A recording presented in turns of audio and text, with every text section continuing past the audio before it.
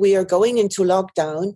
What should I do with my mindfulness courses? I quickly stepped in and organized Zoom calls for the European community. And that has evolved into building a platform, created a team of 5 people who are digitally quite proficient. We created an online platform using WhatsApp, Telegram, Zoom, Google Groups, Google Docs. And I think it would never have come off the ground so quickly and so interactively with a team working on it so diligently, if not for the crisis.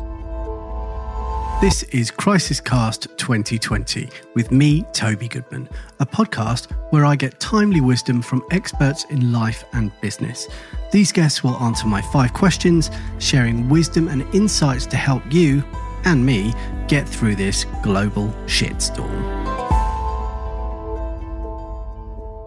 Today on Crisiscast 2020, Katrina Mullin from BeVital.eu was dropping so many woke wisdom bombs in the pre-record, I just pressed record because I didn't want to interrupt her. Katrina is a German who now lives in Brussels, Belgium, and also normally in the Netherlands and Italy. She helps her clients develop vitalising leadership and resilient co-working relationships. She has more than 30 years of experience in organisations and a background in cultural and medical, anthropology and in mindfulness training. In this chat, we cover so much: digital proficiency, risk and opportunity, and why we must use the wings of this crisis. I discover the difference between practical mindfulness and stoicism, and that connecting to reality is much safer than dreaming of your own anxieties. One for a quiet walk, perhaps. Enjoy. Before we start the show, I have something for you if you identify as pod curious. It's perfect for you if you're an expert, consultant or business owner. Maybe you're wondering if podcasting is worth the effort, especially now, or perhaps you've tried podcasting in the past but have been disappointed with the results. In this free guide, Podstar, I'll share the exact 7 steps we use to help publish over 2,000 podcasts each month. To get instant access, go to podcastnetworksolutions.com. We can become very grateful when suddenly we understand that what we have is so great that it would really hurt to lose it. And what we are chasing after is not that great and not so important as what we have. Like when you look at my background picture, that's my backyard. So I can go out of our garden, which is just like this. We have the same trees there. And I can go into an amazing forest, which is a park forest. And we are just so incredibly lucky because we have this. And in the first days of the lockdown, people tried to escape their maybe narrow apartments to go to this park, but then they were hindered by the police because the police didn't want people to go there and come by cars. You can come, but you have to walk. Right. And so many people, I'm based in Brussels, so many people are simply taken hostage in their own apartment, especially the elderly who are afraid to go out and because they are more vulnerable than others. And we are so fortunate because we can't even see the border between our garden and the forest. Yeah. So it has changed. I have had this habit to go into the forest always, but not on a consistent basis. And so very often during the week, I told myself, oh, it was such a nice weather today. I should have gone earlier, or I should have gone today. And then I was busy and the busyness got in the way, but not now. Now I'm saving so much time on commutes and on things that can't be done that now I can't go to my sports club, which I used to go at 6:30 every morning, but I can go to the forest every day, and sometimes I go twice.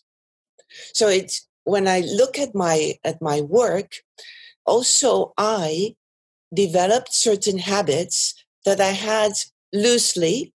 I developed them in very strong habits because I had at least, yes, I had 2 months, more than 2 months, 2 months and a week to establish those habits more solidly. And they are ingrained now. And I don't think that I will lose them after this period, because I had so much time of consistently doing that effective habit. And it's there now. That's actively building habits. And that's what I try to help my clients do. So your experience of the pandemic on a local level is that personally, what about how's it been going in Belgium? What's happened on a national level for you? Because it's a very small country, but it's near a lot of other countries. So how's that been? Well, by origin, I'm not Belgian. I'm German, and I've lived in the Netherlands for a long time. And all our children, we have 4 children and 11 grandchildren, they live in the Netherlands. So since the beginning of February, we haven't seen them because we went to Italy. We live in 3 countries, Belgium, Netherlands, and Italy. And we came back from Italy when Corona had already striken in Italy. And there were people from Milan coming down to the south where we lived. And we got out on one of the last Ryanair flights from Italy to Belgium. But then there was the lockdown. We couldn't go to see some of our children. One of the families, they went on skiing vacation in Switzerland. When they came back by mid-March, then the lockdown started. So we hadn't seen them for a month. We couldn't go. And 2 weeks later, the border between Belgium and the Netherlands was closed. They have containers, or they have broken up the road. Like there's sand, there are blocks, road blocks. You can't get through. Also, the secondary roads, they're all blocked. Every village, every possibility to get through is blocked. And evidently, Italy was the hardest, was the country that was most affected. Evidently, we didn't go back to Italy. We had plans to go there beginning of April, but that was impossible. And it's even impossible to go there by the end of May, when we had plans to go there again. So we are really stuck in Belgium. And in Belgium, very soon, only the grocery stores and the pharmacies were open. So I'm the linking pin. My husband had an infection of, what do you call this part of? You're pointing to your forehead or your eye. Oh, sinus infection, I think. Yes, a sinus infection. Given that and his age, he was in the highest vulnerable group. So he hasn't left the house for 2 months. Well, the house, well, of course, we've been to the forest, but I mean, he hasn't seen other people in those 2 months. How's he coping with that? Well, good, because he's the opposite of me. He loves to be working on engineering things, repairing things. So the garden is wonderful. Everything in the house has been repaired. Everything is fine. We have decluttered the house, but we didn't get out. And Belgium typically is a country where you go to restaurants, you go to the theater, you go and see your friends at a concert. We haven't done anything of that since the beginning of February. Yeah, I've been there many times, and it's hard to imagine people locked in their houses from my experience of hanging out there. So yeah, wow.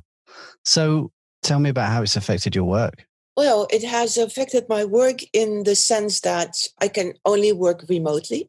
So I keep in contact with the people that I have been working with. I've not asked for a sale in this time, but I kept supporting people.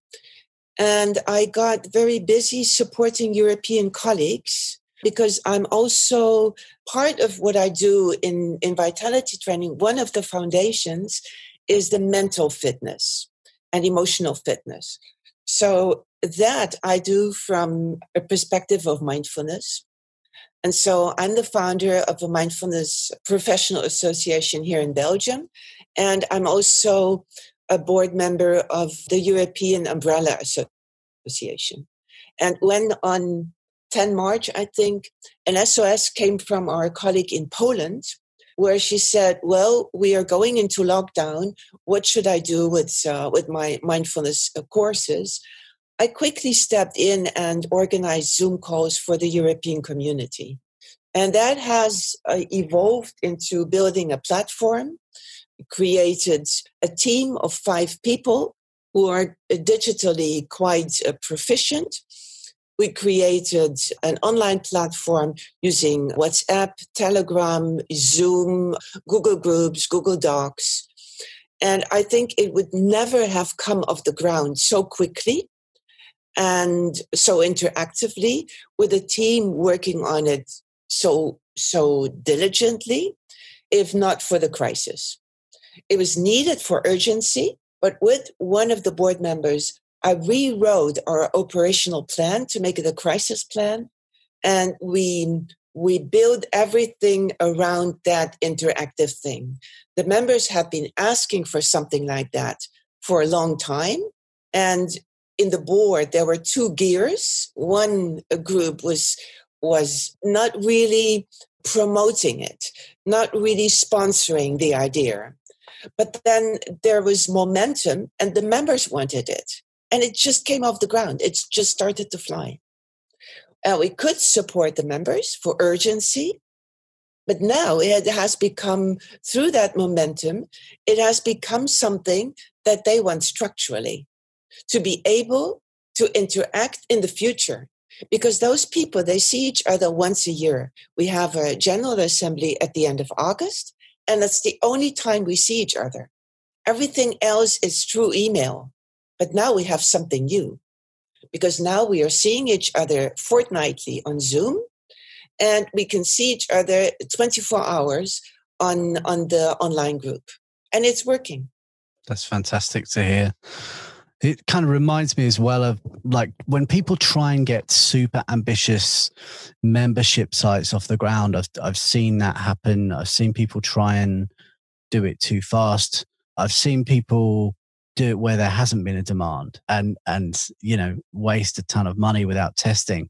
You were obviously in a different situation where people were begging for it and they needed it desperately, and you were able to build something, and it proves that you should absolutely be asking questions or being instructed by your existing customers about what to do next, to at least retain them and, all being well, grow as well. But it also just makes me laugh thinking about stuff that I was witnessing a few years ago with people who were spending 2 months deciding on what shade of green their logo should be before they could possibly launch their new thing, and it's like, it's not going to affect ticket sales. You know what I mean? Like the kind of old theatre saying, is the fact that the button on my shirt is just broken and I'm at the back of the stage, and I'm in pieces about it. And someone says to me, well, don't worry about it, man. It's not going to affect ticket sales.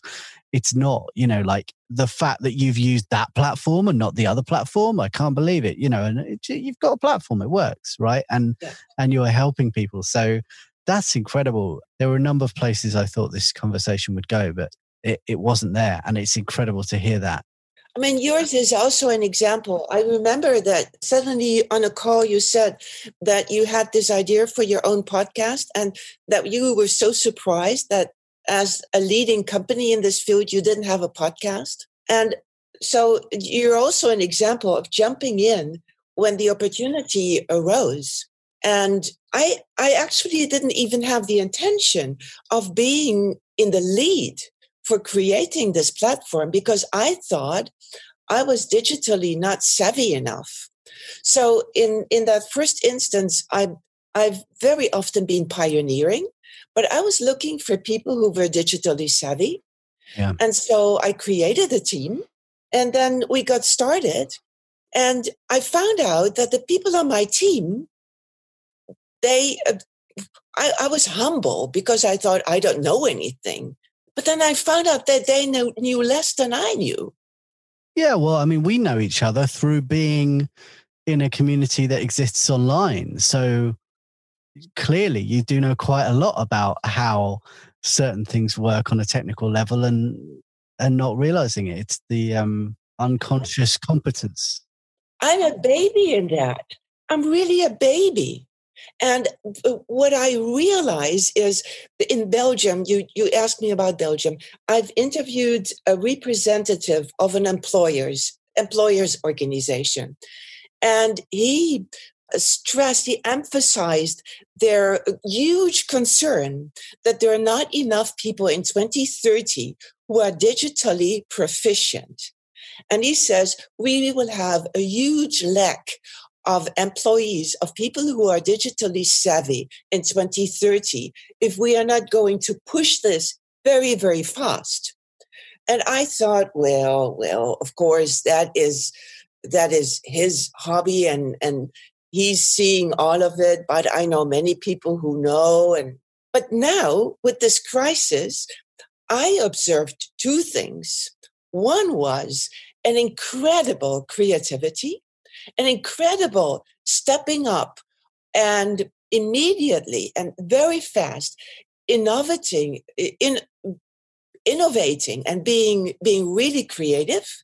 But on the other side, also a total surprise of how low digital proficiency is. And it is flabbergasting and it frightens me. For example, I helped people in the Belgian community to learn to use Zoom with their mindfulness clients. And then they were on the call and they even they needed help through email to start Zoom, to find the chat button or to see where to end a meeting. Simple, the most simple things. And then when 14 days later, I'm also the coordinator of the Leuven Mindfulness Center at the University of Leuven. We asked the Belgian community to give us their information if they were offering mindfulness online. And half of the people who were on my first call to help them get on Zoom, they stopped up and say, "Oh, I'm offering mindfulness online." And I was anxious to publish their details because imagine that the university publishes their details and the recipients of their training find out that they've just started to learn the first words of a language. And they say, "Oh, I know." It's very quick that people step up and say, "I know." And if that is digital savvy or proficiency, it's dangerous. It's very dangerous. And welcome to the internet. I think, that's what happens. It's a dangerous place. It's really hard. We found this, I was running a band with a good friend, in fact, James Eager, who's got a online. Yeah, I heard the interview. We ran this business together. And one of the things we did 15 years ago was we invested, I don't know, £20,000 in a video for this band to get made. Really like a website, like the whole thing. And it was a very high level band doing kind of big corporate events all around the world. So, we invested a lot of money in it and the website looked great and the video looked great. And like 10 years later, everyone's got a website that looks great. Like in 24 hours, you can get something that looks unbelievable. And you can also do things with music and sound where you can get a load of people that look great in a room holding guitars. And of course they're miming and they don't really sound like that live, and yet on the internet, it looks exactly that. They look no different to how we look, and yet we could already play. We can still already play, and you think, wow, it's so hard. Like, how do you know what you're buying on the internet? It's like a super, super tough thing. And it's more than just saying, I've been doing this for, 20 years in the industry, because as someone pointed out to me a long time ago, you could be 20 years in an industry and just have 1 year's worth of experience 20 times over, right? But when you're someone who's striving to improve and continue to educate, how do you display that? And that comes through by uploading videos, uploading podcasts, uploading things that it comes through in the copy, as in the, the words on the page. But I think when you're uploading video and audio, at least people can hear those words coming from your mouth that wouldn't be coming from, so-and-so who's just worked out how to build a great website in a day. Like you're going to see this. In fact, this morning I saw our website had been ripped off by another company, right? Like this happens all the time online. It's kind of depressing, but equally, it means people like you and me have got to work harder to absolutely prove beyond any shadow of a doubt that what you're offering is actually something you can deliver. Well, I'm not pessimistic, but I just saw two completely opposite effects. On the one hand, people who got really creative, really innovative, and made things happen. It's like the quickest adaptation makes you the survivor that really gets into a new avenue, the new next, as I call it. And some others would try to get into that flow with just rudimentary things, which is not enough, because it's disrespectful towards the clients that have to put up with you with a virtual training, live training, that you don't even know where to find the buttons. So it's both. It's the two things. But I have a lot of respect for those who didn't sit back, who didn't go into apathy, but who at least did something. Yeah. I was speaking with a lady called Shweta Chacharia, who is a business coach here in London, and her podcast, which will be out by the time you're listening to this, said, this pandemic won't punish the decisive. So totally speaks to that. So what are your thoughts on how we're going to get through this as humans, as Europeans, as a people? What are your thoughts? I believe this is a blessing in disguise, because so many things have been going on for quite a while. And there are innovators and people who try to push forward certain innovations. And I see it at my clients. Many of those people can't get through to their colleagues or to their clients or their suppliers. But now they maybe can, because so many people have been shaken up. And I really believe in this Greek significance of crisis, that there is risk and opportunity. And the opportunity for the innovators and early adopters is that if they can use those wings of this crisis to push forward, it's really a blessing in disguise. I really think that I'm going to interview this person again, who told me that he was so concerned about the digital proficiency, and ask him now what he thinks that the crisis will bring. Because many people who didn't want remote working, they don't have any arguments anymore, because it has been proven that we can work from home. It has been proven that people can take responsibility. There is this author, he's called Rutger Bregman, and I think his book has also been published in English. I would translate it like Humankind, A Hopeful History. His name is Rutger Bregman. And he says, most people are good. Most people are good. And that has been proven in this crisis for me. We have all experienced that people who were in need were helped. That people who worked from home didn't just go home and binge on Netflix, but they really worked. They did. So I believe that we have proven to each other that we can trust each other, most of us. Yeah. I mean, there are also always exceptions, Always. but this has been such a massive proof that most people are good. Most people take responsibility. Most people can be trusted, that we are encouraged to go forward and take the opportunity. We can be optimistic. Yes, we have lost many grandparents, maybe parents. We have lost elderly, vulnerable people, but the statistics are not yet clear whether they have died in much huger amounts that they would have otherwise. And it is sad that they did die, but there has also been proof of goodness.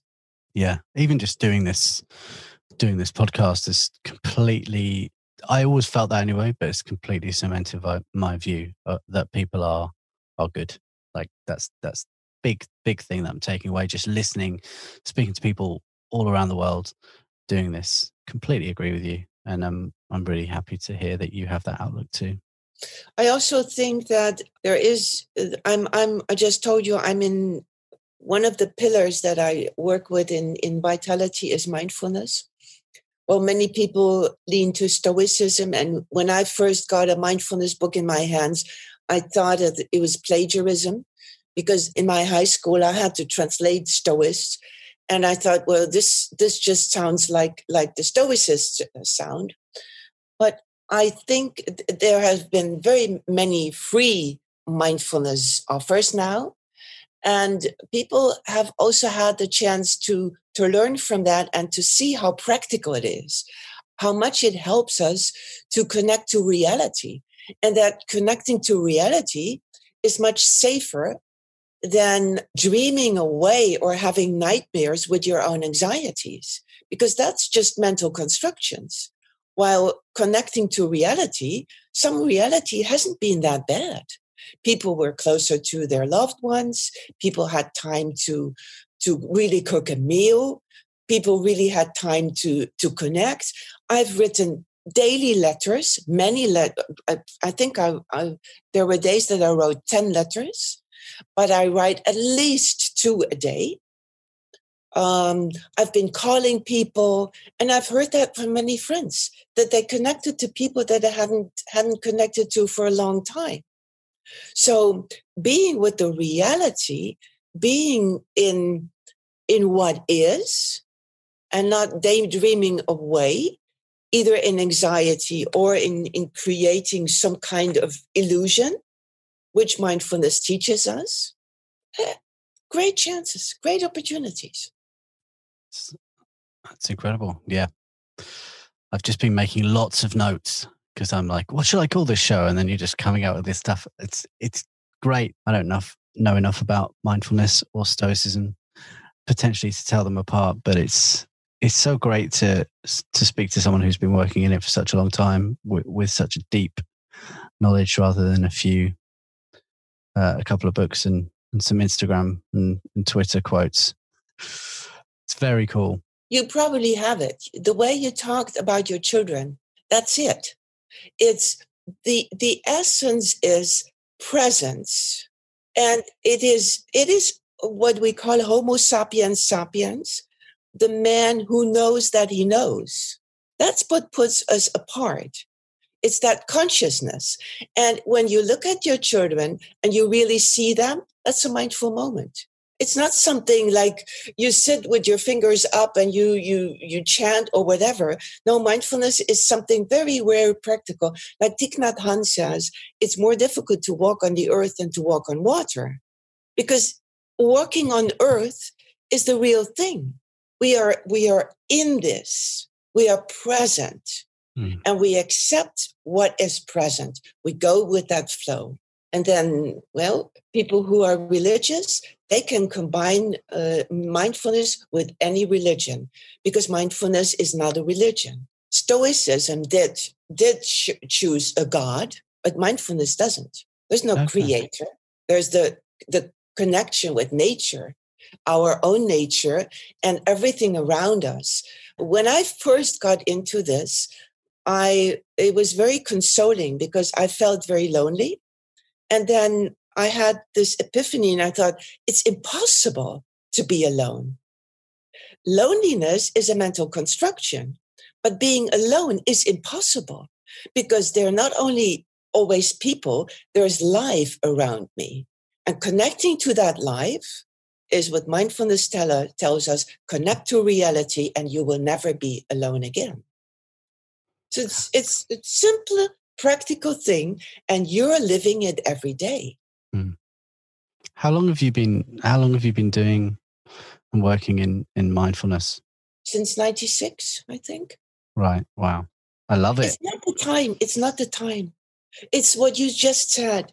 You can do it for 20 years and repeat one day every time. But you can also observe yourself, observe other people, and then, well, it's there. And that's what we call the beginner's mind in mindfulness. And that's why I call the period after COVID-19, well, if there is any after, because Corona is there. It's a new virus, so it won't go away. But I call it the new next, because in mindfulness, we celebrate the beginner's mind, the next moment as fresh. Right. So you're right, you know, for everything we're seeing at the moment, as I understand it, this will be around forever and there will be vaccine at some point, but you know, that's some way off. Once the vaccine's in place and people feel like lockdowns are lifted, people feel safe, what do you think that looks like? Do you think people's behavior is going to change, or do you think people are mainly going to go back to how they were eventually?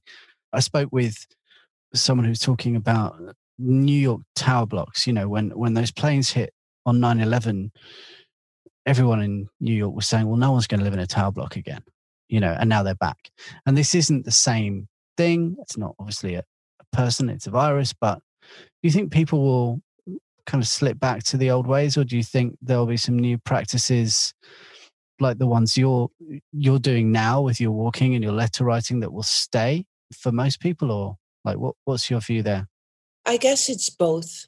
And why do I think that? First, it is a very human trait to go back to your last set point. There is even a theory by Seligman who started out saying that we have a happiness set point, and that whatever happens, either grief or happy or being happy over the top, we go back to our set point. Now that has been falsified by research, because research has shown that that training, especially mental and emotional training, you can change your happiness set point.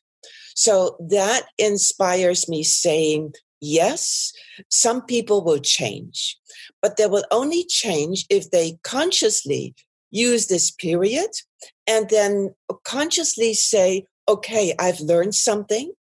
Like, I've been walking forever. I've been living in this place for 20 years. I've been walking forever, but the consistency with which I walked now, that has stabilized a habit that was not so consistent before.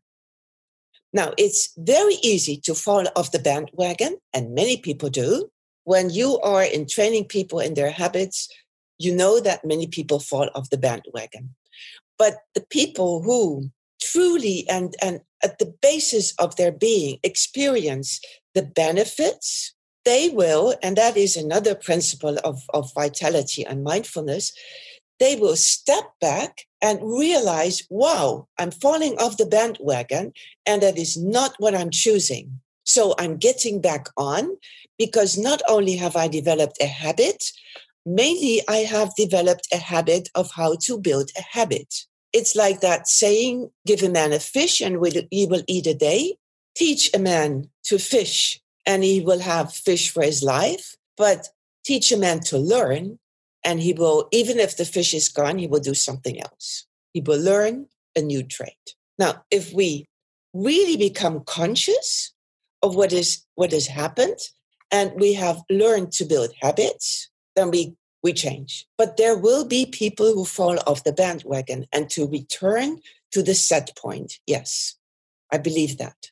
But it will be both. Maybe the critical mass is large enough to change certain things in society. For example, to become more climate conscious, because many, many people are now giving us statistics and are showing us things like clear water. Here in Belgium, in some rivers, the fish can be seen, and it hasn't been seen for decades. In some places, people can see farther again because the air is clearer. Now, those are observations that maybe are a wake-up call, or people who haven't met for decades.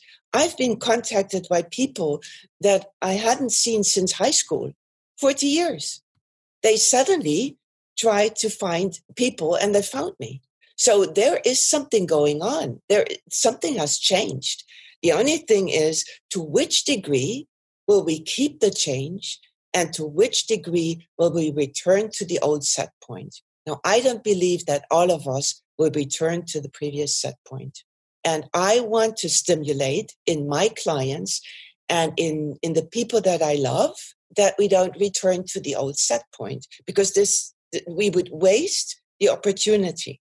Yeah, I'm really thinking about, the things that I wanted, the things that I aspired to have, like lots of, particularly the material things that I was like, oh, I'm going to buy that this month. When we get to the end of this year, we'll buy this thing. And like so much of that thinking is just stopped completely in a way that surprises me, because I'm not like completely materialistic, but I definitely have an element of like, I like nice things, and like, I'm just like, we don't need that, do we? Or I don't need that, or, maybe we'll go there on holiday instead of there. And maybe when my car lease is up, I just won't have a car for like a while, because we've got 2 cars. We don't need 2 cars at the moment, do we?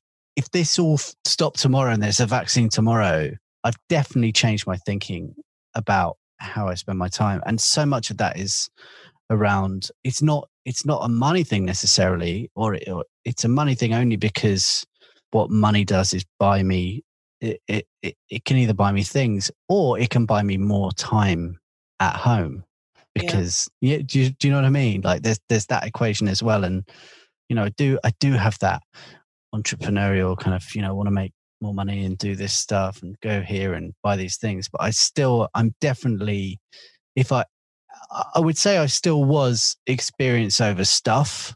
I'm that person, definitely. I'm definitely experience over stuff, but I'm even more experience over stuff now. Mm. I think it was in the 80s that the book was published, Your Money or Your Life. It was on consumerism. And they brought exactly the thesis that you just said. What do I want, experience or stuff? And they calculated how much you're sacrificing when you're working for stuff instead of working to finance a good life. That's a big difference. Yeah. Yes. Does it only inform your private life or also your professional life that you want less stuff? Well, I think for a long time, I've been someone who, as many people on this podcast are, because kind of people in my community, they are not people who like to have an office. They're not, they're people who are very comfortable working from home. They're not necessarily, some of them are making unbelievable amounts of money, but they're not necessarily all about showing it to people. So I don't think, and the way that the business that we have is, a lot of our team were working remotely anyway. We got rid of the last studio in Michigan at the end of last year because we realized that we just didn't need it. Like, we could be more productive by not having people drive to the studio, right? And I was always in London, so I wasn't really part of that anyway. So I think from a business model, we were there before perhaps other people are now being forced into that. But, that we referenced in the conversation I had with Murray Cowell, I think referenced that 2007 Tim Ferriss's book, The 4-Hour Workweek, which I looked in, and I think it's 2007. And it was all about, how to negotiate with your boss about how to work from home, and it's all a bit like, whoa, this is risky and crazy. And people are still reading that book today. And now it's happened, whether you like it or not, your boss is having to deal with the fact that you're working from home, and your boss is having to trust you. whether they like it or not, Yes, but there is something going on because our place, we started to look into this, and these tools, they offer jerk bosses to have new, what do you call that? New means of exclusion. For example, if you have a Zoom meeting and you organize it in a way that you have a waiting room. Now, you can leave a person in the waiting room because you have to admit them to the meeting. Now, the first thing is you can say, a person can say, well, I was not admitted. Oh, I forgot. I didn't see you. The meeting started and you weren't there, so we didn't admit you. But you can have the functionality to see it. You can have the bell. You can forget to invite someone by simply not sending them an email and inviting them to a Zoom call. So there are all kinds of possibilities to be controlling in a not so ethical way using the new instruments. Because most humans are good, but we still have this possibility where we need to ask from each other that we behave in an ethical way. And ethics, they can be bent. If you look at this virus during these weeks, many times there have been conspiracy theories of people saying this virus was created to paralyze economy. Now, there is a precedent for that, and it's in Dan Brown's Inferno. Do you know the book? I don't know it. I know of it. Dan Brown's Inferno, the central theme is a geneticist who creates a virus that is released in Venice. And the objective of that virus has an ethically very good intention, because the geneticist wants a respectful way of reducing world population. Now, what that virus does, if released, it makes 50% of world population infertile, which would mean that the reproduction rate of world population would decrease dramatically. Now, is that a good intention? Yes. Is it ethical? No, because you can't just put out a virus and make many people infertile. They won't die, but they won't have children. Many of their children won't have children if they already have children. So I think this conspiracy theory might even have been nourished through that book, because it is possible in our laboratories to make a virus, and maybe some criminals have been inspired by COVID-19 or by the coronavirus to go and build one, because it can be done. Corona is not the last one. Do you think we'll see another one in our lifetime? Oh, yes. Yes, in our lifetime, we have seen the HIV virus start. We have seen Corona 1. We now see Corona 2. So, yes, I think so. Okay. Let's finish this by talking about, because I feel like you are like optimistic for the future. Like that's your position. What have you seen locally? What have you seen? I guess all the way through, you've been telling me what's been impressing you as well. But is there anything that comes to mind when you're thinking about how people have adapted and changed since this has happened? My optimism stems from the expectations that there was enough time to step back and become aware of the opportunity this crisis offers to us. And I have the estimation, I have no proof, I have the estimation that many people have taken the opportunity to be creative. I'm not naive thinking that there are also quite many people who have now seen everything on Netflix, have gained like 20 pounds eating chocolate or whatever. I think we have gone to extremes, either very creative, very busy, very innovative, and some have fallen off the bandwagon being apathic. But I believe that the critical mass of people who have become creative, either because they are by nature innovative or because fear is rising in their throat, because they're so anxious of losing everything, that critical mass of people who are changing is large enough to really, really have an impact. But we will see if that is true. Because if it's not a critical mass, then I do believe that we'll fall back to set point. And I don't know. I'm looking for signs to understand. I let myself be surprised, but I'm looking forward to seeing what is going on when we meet each other again. Will we take more time? Will we be really more present for each other? Will we use the experience that we can work more efficiently by traveling less? But then when we meet each other, we need to take the time to make that connection because we are physically present. And I've also seen conflicts rise between people who used to be physically present, but obviously the body signals things like simply biological things that we cannot compensate by seeing each other and hearing each other. There's something about our antennas when we are present in each other's presence that makes a difference. And I hope that people realize that, and that when they come together and have a meeting, they don't do the nitty-gritty stuff, but they do the connection stuff, because they have learned now that we can't do that through Zoom. We can try. I've built 5 websites with a woman who commutes between Florida and California, and we've never seen each other. But we have a certain click, and obviously we don't need the physical presence. But that is not the case with all people. With some people, you can get in a conflict on your first Zoom meeting. Yeah, well, I'm very happy that we haven't got into a conflict. We've been on other Zoom meetings before. Yeah, on any of our Zoom calls, but especially not this one.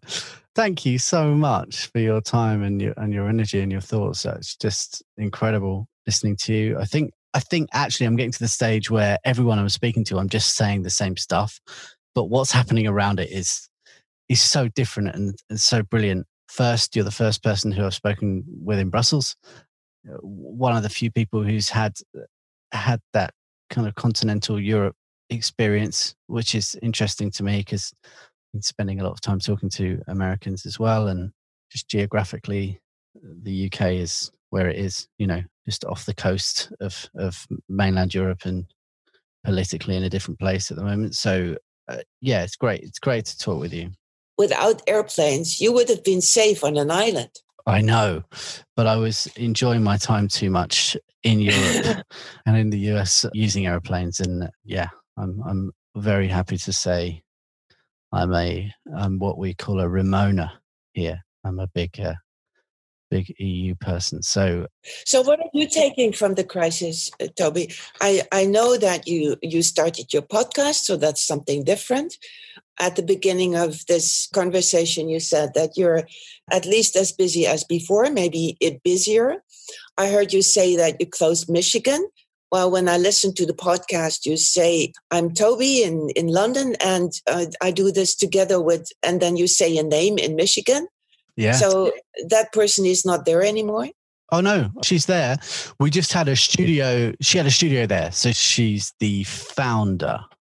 Katerina, where can people find you on the internet so they can connect with you? I have a website. It's called bevital.eu for Europe. And I'm on LinkedIn. On LinkedIn, I use both my first names, Urza Katarina Mullen. So I'm on LinkedIn and I have a website. I think those are the things that nowadays work. You're most welcome to contact me. Great. I'll make sure all the links are in the show notes so people can get to you. Thank you so much. Well, as a thank you for this conversation, I might send you my Vitalizer tips because they might just be of benefit for you. And it was a very nice conversation. So I would also like to reach out to you and say thank you to you. Oh, thank you. This episode of Crisis Cast 2020 was produced by me in London and Kate Astrakhan in Michigan, with artwork by Ryan Field and sound design by Lee Turner. Crisis Cast 2020 is a production from Podcast Network Solutions, a full-service podcast production company who are ready to help you plan, record, produce, and promote your message with podcasting. To find out more and grab your copy of Podstar, if you're feeling pod curious, visit us at podcastnetworksolutions.com.